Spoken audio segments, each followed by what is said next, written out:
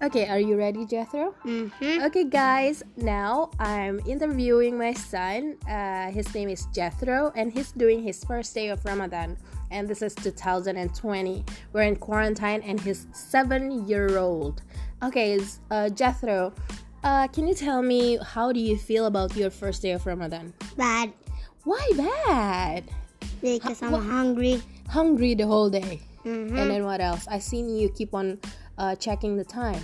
Mm-hmm. What Because else? I'm hungry. You're hungry. And then what else? That's That's all? And what do you want to eat after you break fast? chocolate. Chocolate only. Are you sure you don't want to eat And like, all the chocolate stuff. oh my god, the whole chocolate at our Uh-huh. house? Uh-huh. Uh-huh. Jethro, can I eat some